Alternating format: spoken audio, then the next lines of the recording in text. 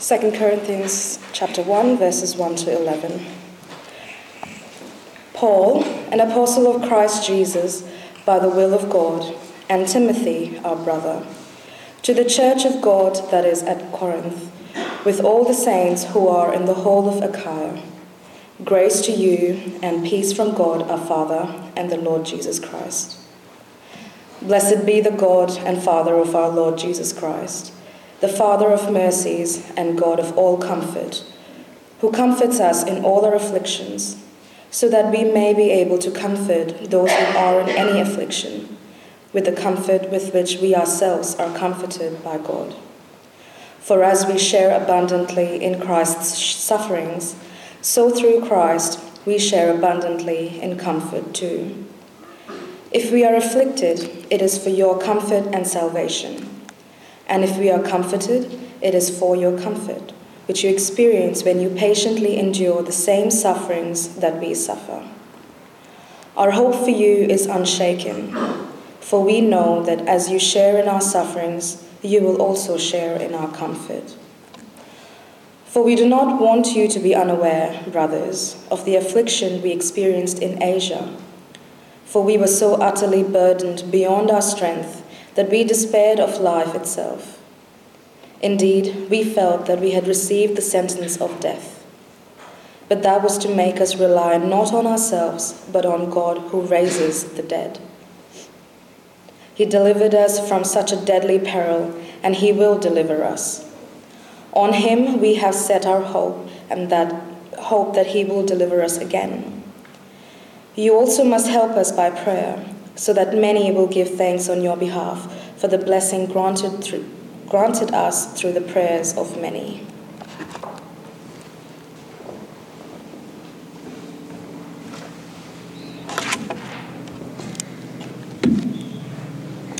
Let's pray and ask for God's help as we look at this passage together. Heavenly Father, we thank you for your word. We thank you that it is useful for pointing us to faith in Jesus and growing us in him. Please help us understand it, and please work through it to change us and grow us to be more like Jesus. In his name we pray. Amen. How do you respond to God when you are suffering? Jess and I, we watched some Seinfeld on our holidays. Now, there's a lot of dodgy stuff in Seinfeld, but this particular episode struck me as quite insightful. Jerry and George, they're about to become very successful. And they're over the moon with the excitement when George notices a slight discoloration on his lip. He goes straight to the worst case scenario. This is life-threatening. He's going to die. Everything is terrible. George says to his therapist, "I knew it. God would never let me be successful. He'd kill me first. He'd never let me be happy." The therapist says, "I thought you didn't believe in God." George says, "Well, I do for the bad things." How does George react when he's suffering? He blames God. When the wheels fall off, God is a convenient scapegoat. Now, I actually think there's something really insightful about this.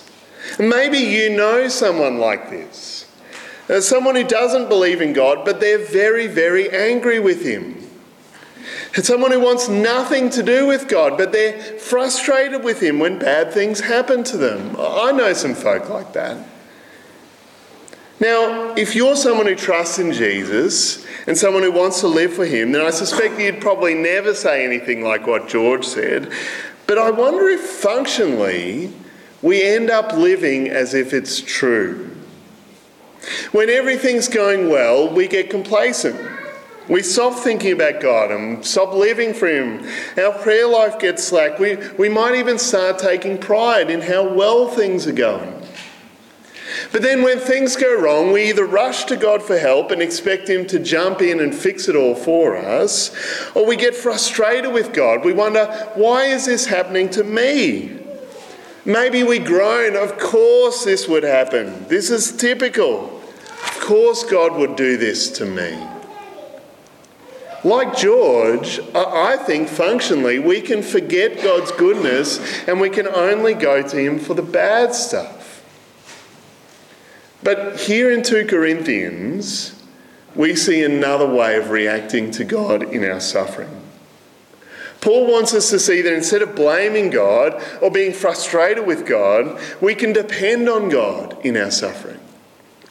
We can depend on our good God to comfort us in our suffering and to use us to comfort others. And we're going to see here in this passage that in our suffering, Paul invites us to see God's goodness, to experience God's comfort, and to learn to depend on God. And and all this can give us a sure, unshakable hope in the face of suffering because we can depend on our good and gracious God. Let's dive in. First, Paul wants us to see God's goodness. It even starts there in Paul's greeting. Paul, an apostle of Christ Jesus, by the will of God, and Timothy, our brother, to the church of God that is at Corinth with all the saints who are in the whole of Achaia. Now, let's just set the scene for a moment. This term, we're going to be working our way through this book of 2 Corinthians. It's a letter that Paul is writing to the church of believers in Corinth, along with all the saints, that's all the believers in the nearby region of Achaia.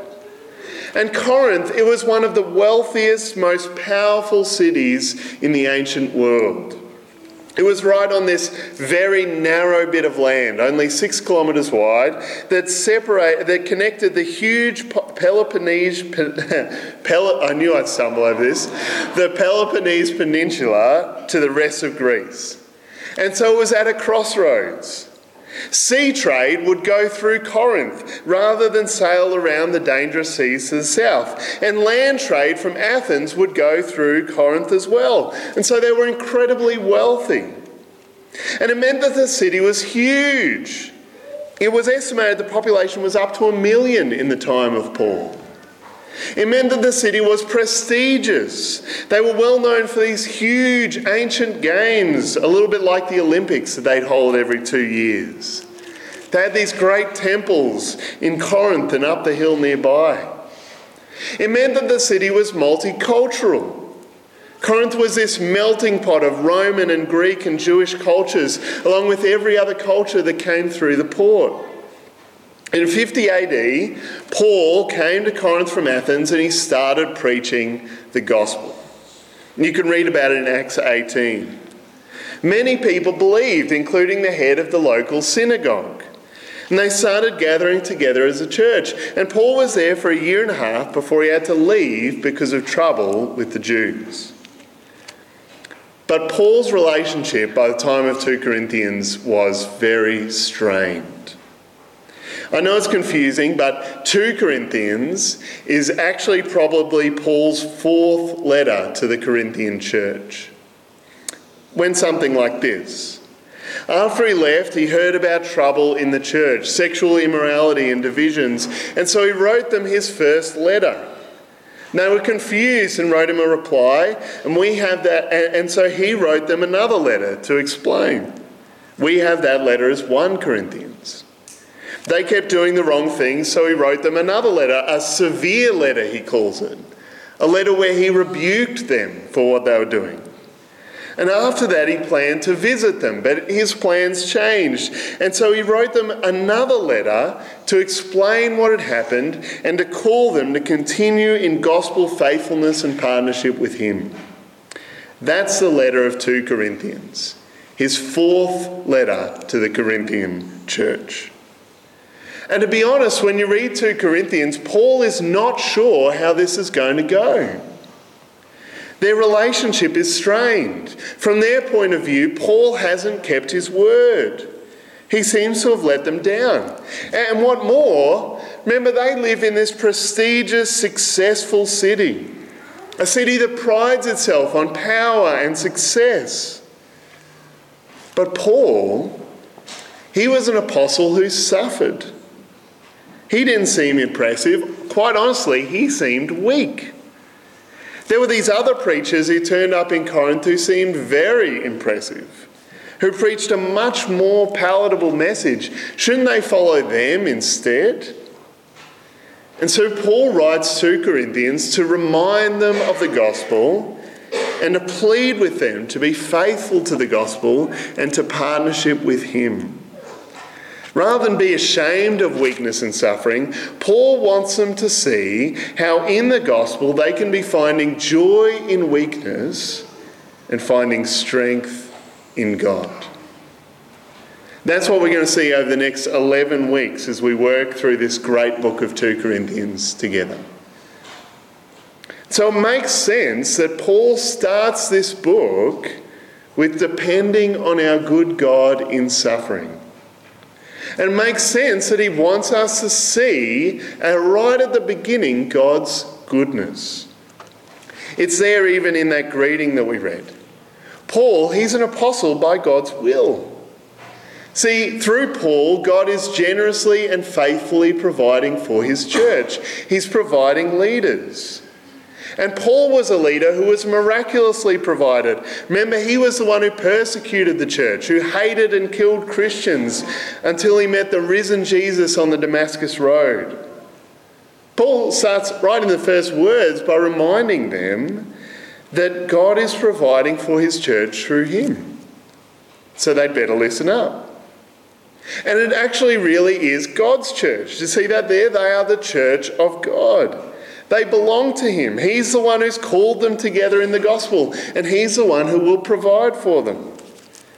Because he's a good and gracious God, and he gives them good. See what Paul says in verse 2. Grace to you and peace from God our Father and the Lord Jesus Christ.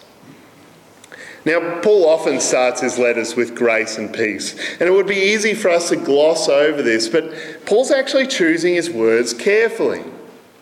You see, ancient Greeks, they would start their letters with wishing someone grace, but Paul is using the word to speak of God's great grace, his undeserved kindness to his people through Jesus. The ancient Jews, they would start their letters by wishing each other peace, literally shalom. That's the kind of peace that comes from right relationship with God that flows out in loving relationships with each other. But Paul is using that word to remind them that we have this peace in Jesus. Through Jesus, God has reconciled us to himself and to each other through Jesus' death and resurrection. And what's really striking, and don't miss this, is that Paul puts these two together. God our Father is the God of both Greeks or Gentiles and Jews. He has brought us together in grace and peace through the Lord Jesus. This God is no miser. He's not angry or capricious. He's not out to get us. He's our loving Father who willingly gave his own Son to give us grace and peace. He wants good for his people, even in suffering. See what Paul says in verse 3. Blessed be the God and Father of our Lord Jesus Christ, the Father of mercies and the God of all comfort. Paul begins the bulk of his letter by praising God. He blesses him as the Father of mercies and the God of all comfort. See what our God is like? He's merciful and gracious. Mercy flows from him. He's the source of it. It's his character deep down. He's a God who delights to show mercy. Paul's not just making this up. Our God has always been this way. From Exodus 34, where he passed before Moses and declared that he is the Lord, a God merciful and gracious. In the Psalms, like Psalm 69, where David cries out to the Lord to answer him according to his abundant mercy.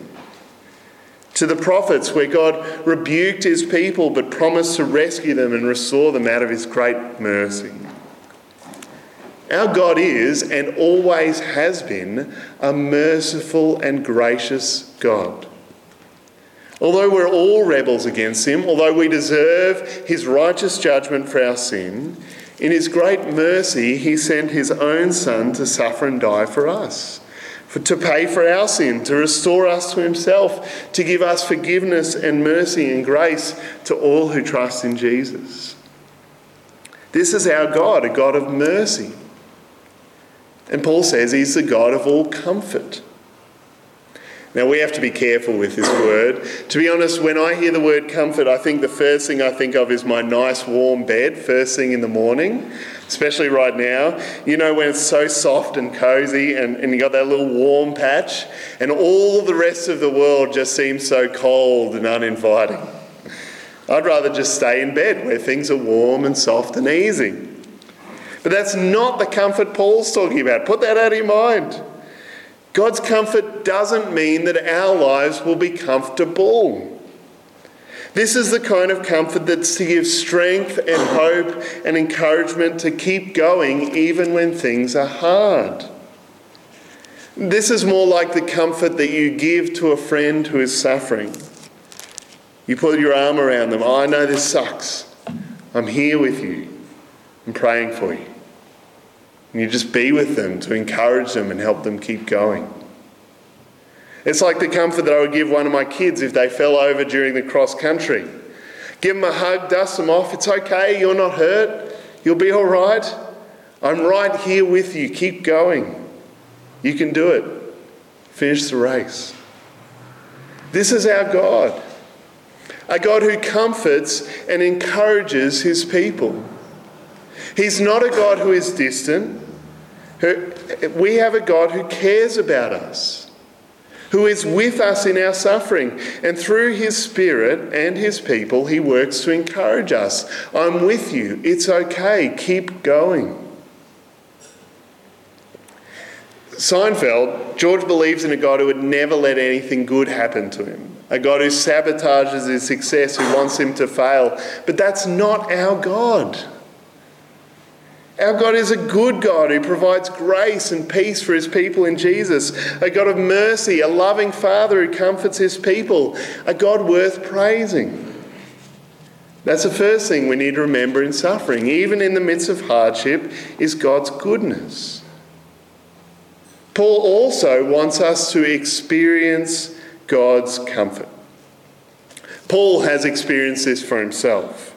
And he wants the Corinthians to experience it too. See it there in verse 4. Who comforts us in all our affliction, so that we may be able to comfort those who are in any affliction, with the comfort with which we ourselves are comforted by God. For as we share abundantly in Christ's sufferings, so through Christ we share abundantly in comfort too. God comforts his people in all their affliction, so that they can share that comfort with others who are suffering. Paul knew this comfort firsthand. He was no stranger to suffering. He knew it inside and out. We'll read the list later in 2 Corinthians. He's experienced beatings and stonings and shipwrecks and mocking.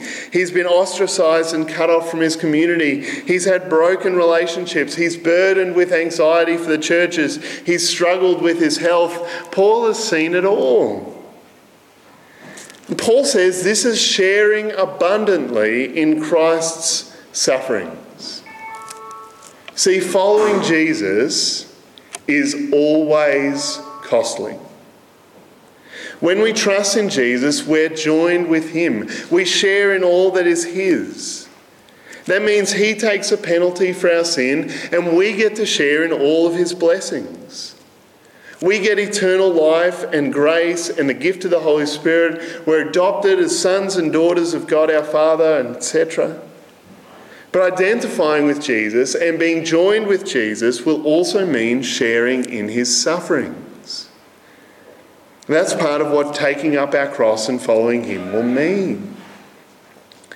This isn't sharing in Jesus' suffering to pay for sin. That's been dealt with at the cross. It's finished. But this is sharing in suffering as those who belong to Jesus and who will be treated like Jesus. He was reviled and beaten and mocked and killed. Why should we who follow him expect better treatment? If we're joined with Jesus, if we publicly declare that we belong to him, then we should expect to face the same. Now, here in Australia, in years gone past, it's been socially acceptable, even expected to be a part of a church, to be known as a Christian. Most people grew up going to Sunday school at one time. It was the done thing. But as we look back over history, as we look around the world, that's actually not the norm. The norm is that those who follow Jesus suffer. They suffer rejection and mocking and scorn. They may even suffer torture and death. We need to be realistic about this. We have no promise that following Jesus will be easy. It's costly. It will mean taking up your cross. It will mean sharing abundantly in Christ's sufferings. Even here in Australia, it may become more and more costly for us to follow Jesus in the years ahead. Let's not be surprised by that. But it'll be worth it. And God will comfort his people in their suffering. See, Paul has experienced that. Not only has he shared abundantly in Christ's sufferings, he's shared abundantly in comfort too. He's known God's presence and care and encouragement. He's been strengthened by the Holy Spirit to continue when things have been hard. He's been encouraged and cared for by other believers around him. God has given Paul abundant comfort in his suffering. Now, if you've never suffered really, you may not have experienced this comfort for yourself, but it is true. In the midst of our brokenness and our suffering, God comforts his people. He encourages us. He gives us all we need to persevere and keep following him. It doesn't make things easy, but God will work in us so that we can continue. Now, often we can't imagine this comfort ahead of time. But God does provide it when we need it. And that's what God does, because he is the God of all comfort. But this encouragement, it is not just for our own sake. It's so that we can encourage each other. Did you see that there in verse 4? This comfort is so that we may be able to comfort those who are in any affliction with the comfort with which we ourselves are comforted by God. That was how it was meant to work between Paul and the Corinthians. See it there in verse 6. If we're afflicted, it's for your comfort and salvation. And if we are comforted, it is for your comfort, which you experience when you patiently endure the same sufferings that we suffer. Our hope for you is unshaken, for we know that as you share in our sufferings, you will also share in our comfort. Paul's not worried about whether the Corinthians are going to keep going under their suffering. He's confident that even as they share in the same sufferings as Christ, as they face mockery and scorn, as they're ostracised from their community for refusing to take part in idol worship, amidst all of this, they will share in comfort from God with Paul. See the closeness of Paul's partnership with them. He's sharing with them the encouragement that he's received from God. In the midst of Paul's suffering, the Corinthians are on his mind. And he's thinking about how his suffering might lead to their encouragement and perseverance. It's win-win for them. If he suffers, they're comforted. If he's comforted, he shares that comfort with them. As God's people, we can depend on encouragement and comfort from God in the midst of our suffering.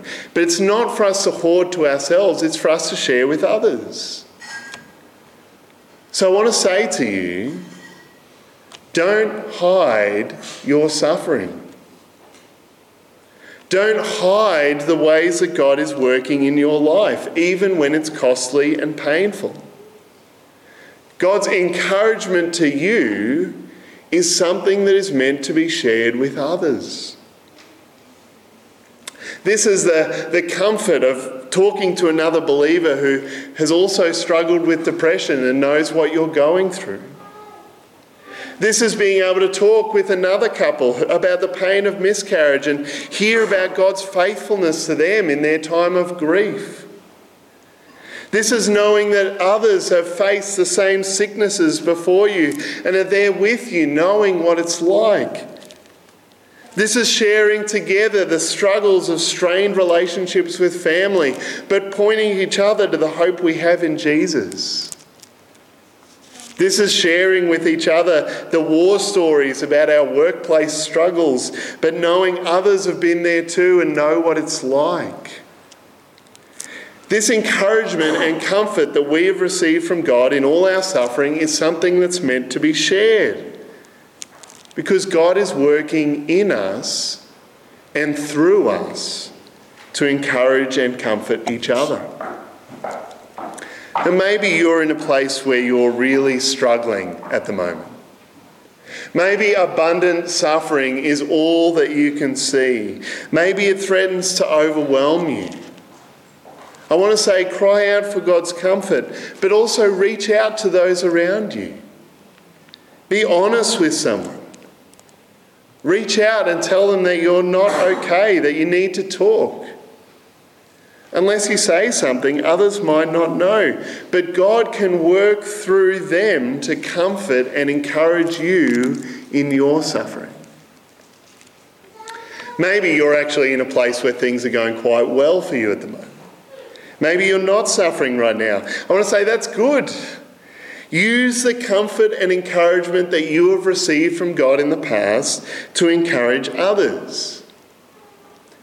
That definitely doesn't mean belting someone over the head with platitudes and cliches. But it does mean being present.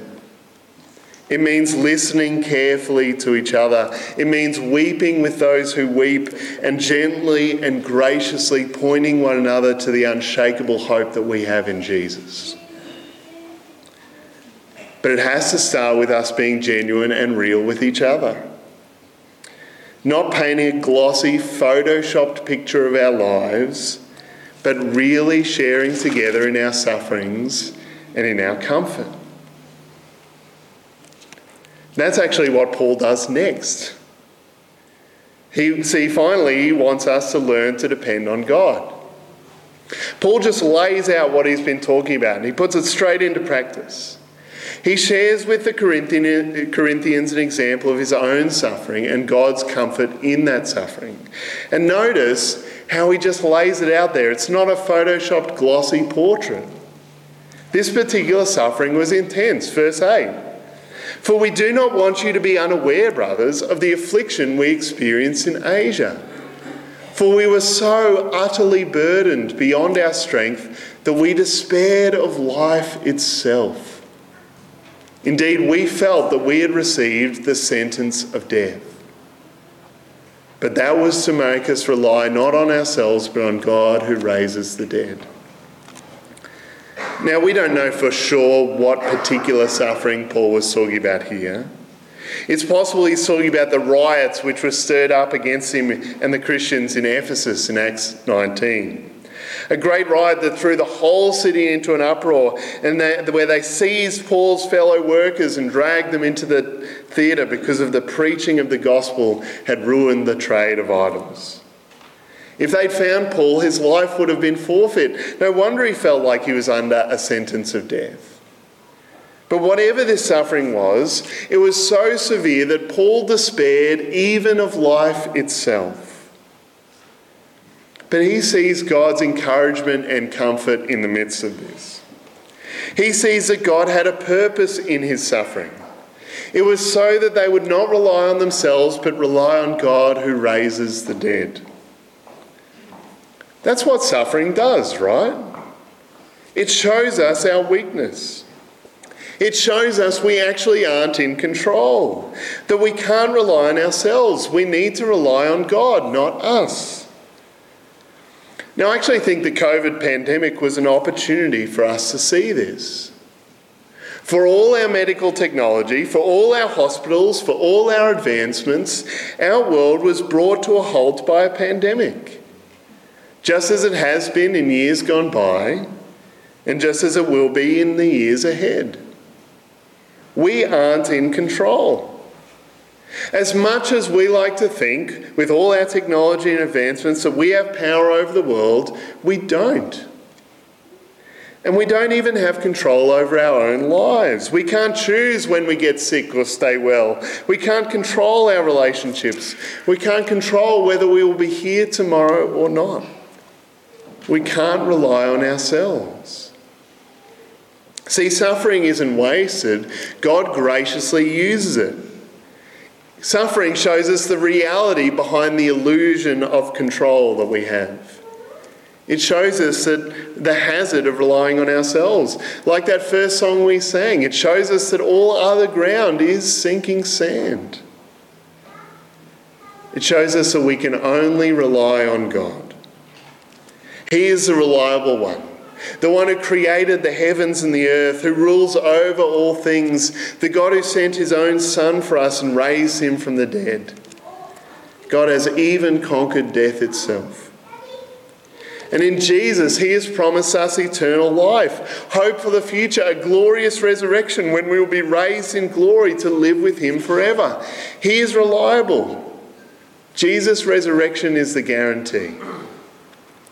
Paul's seen it for himself, verse 10. He delivered us from such a deadly peril, and he will deliver us.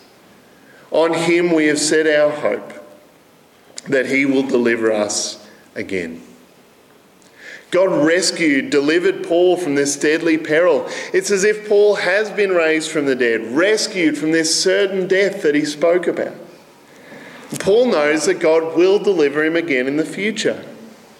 And ultimately, God will deliver him on that glorious day when Jesus returns, when all the dead will be raised and God will set all things right forever.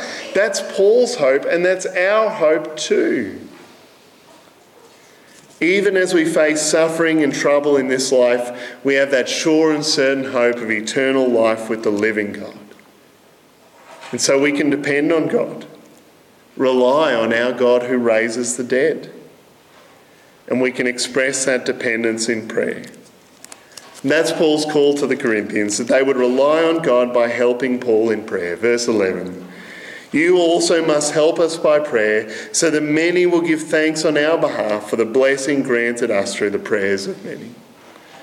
Paul wants the Corinthians to partner with him, to pray for God's comfort and provision and help for Paul, so that many will give thanks to God for the blessing, comfort and grace that God gives Paul in his suffering. And that's where our dependence starts too. Coming to God and asking for his help. Praying for ourselves and for others, so that many would give thanks to God for his goodness. Which means, again, we will need to share with one another. To share with each other our needs and our prayers and requests.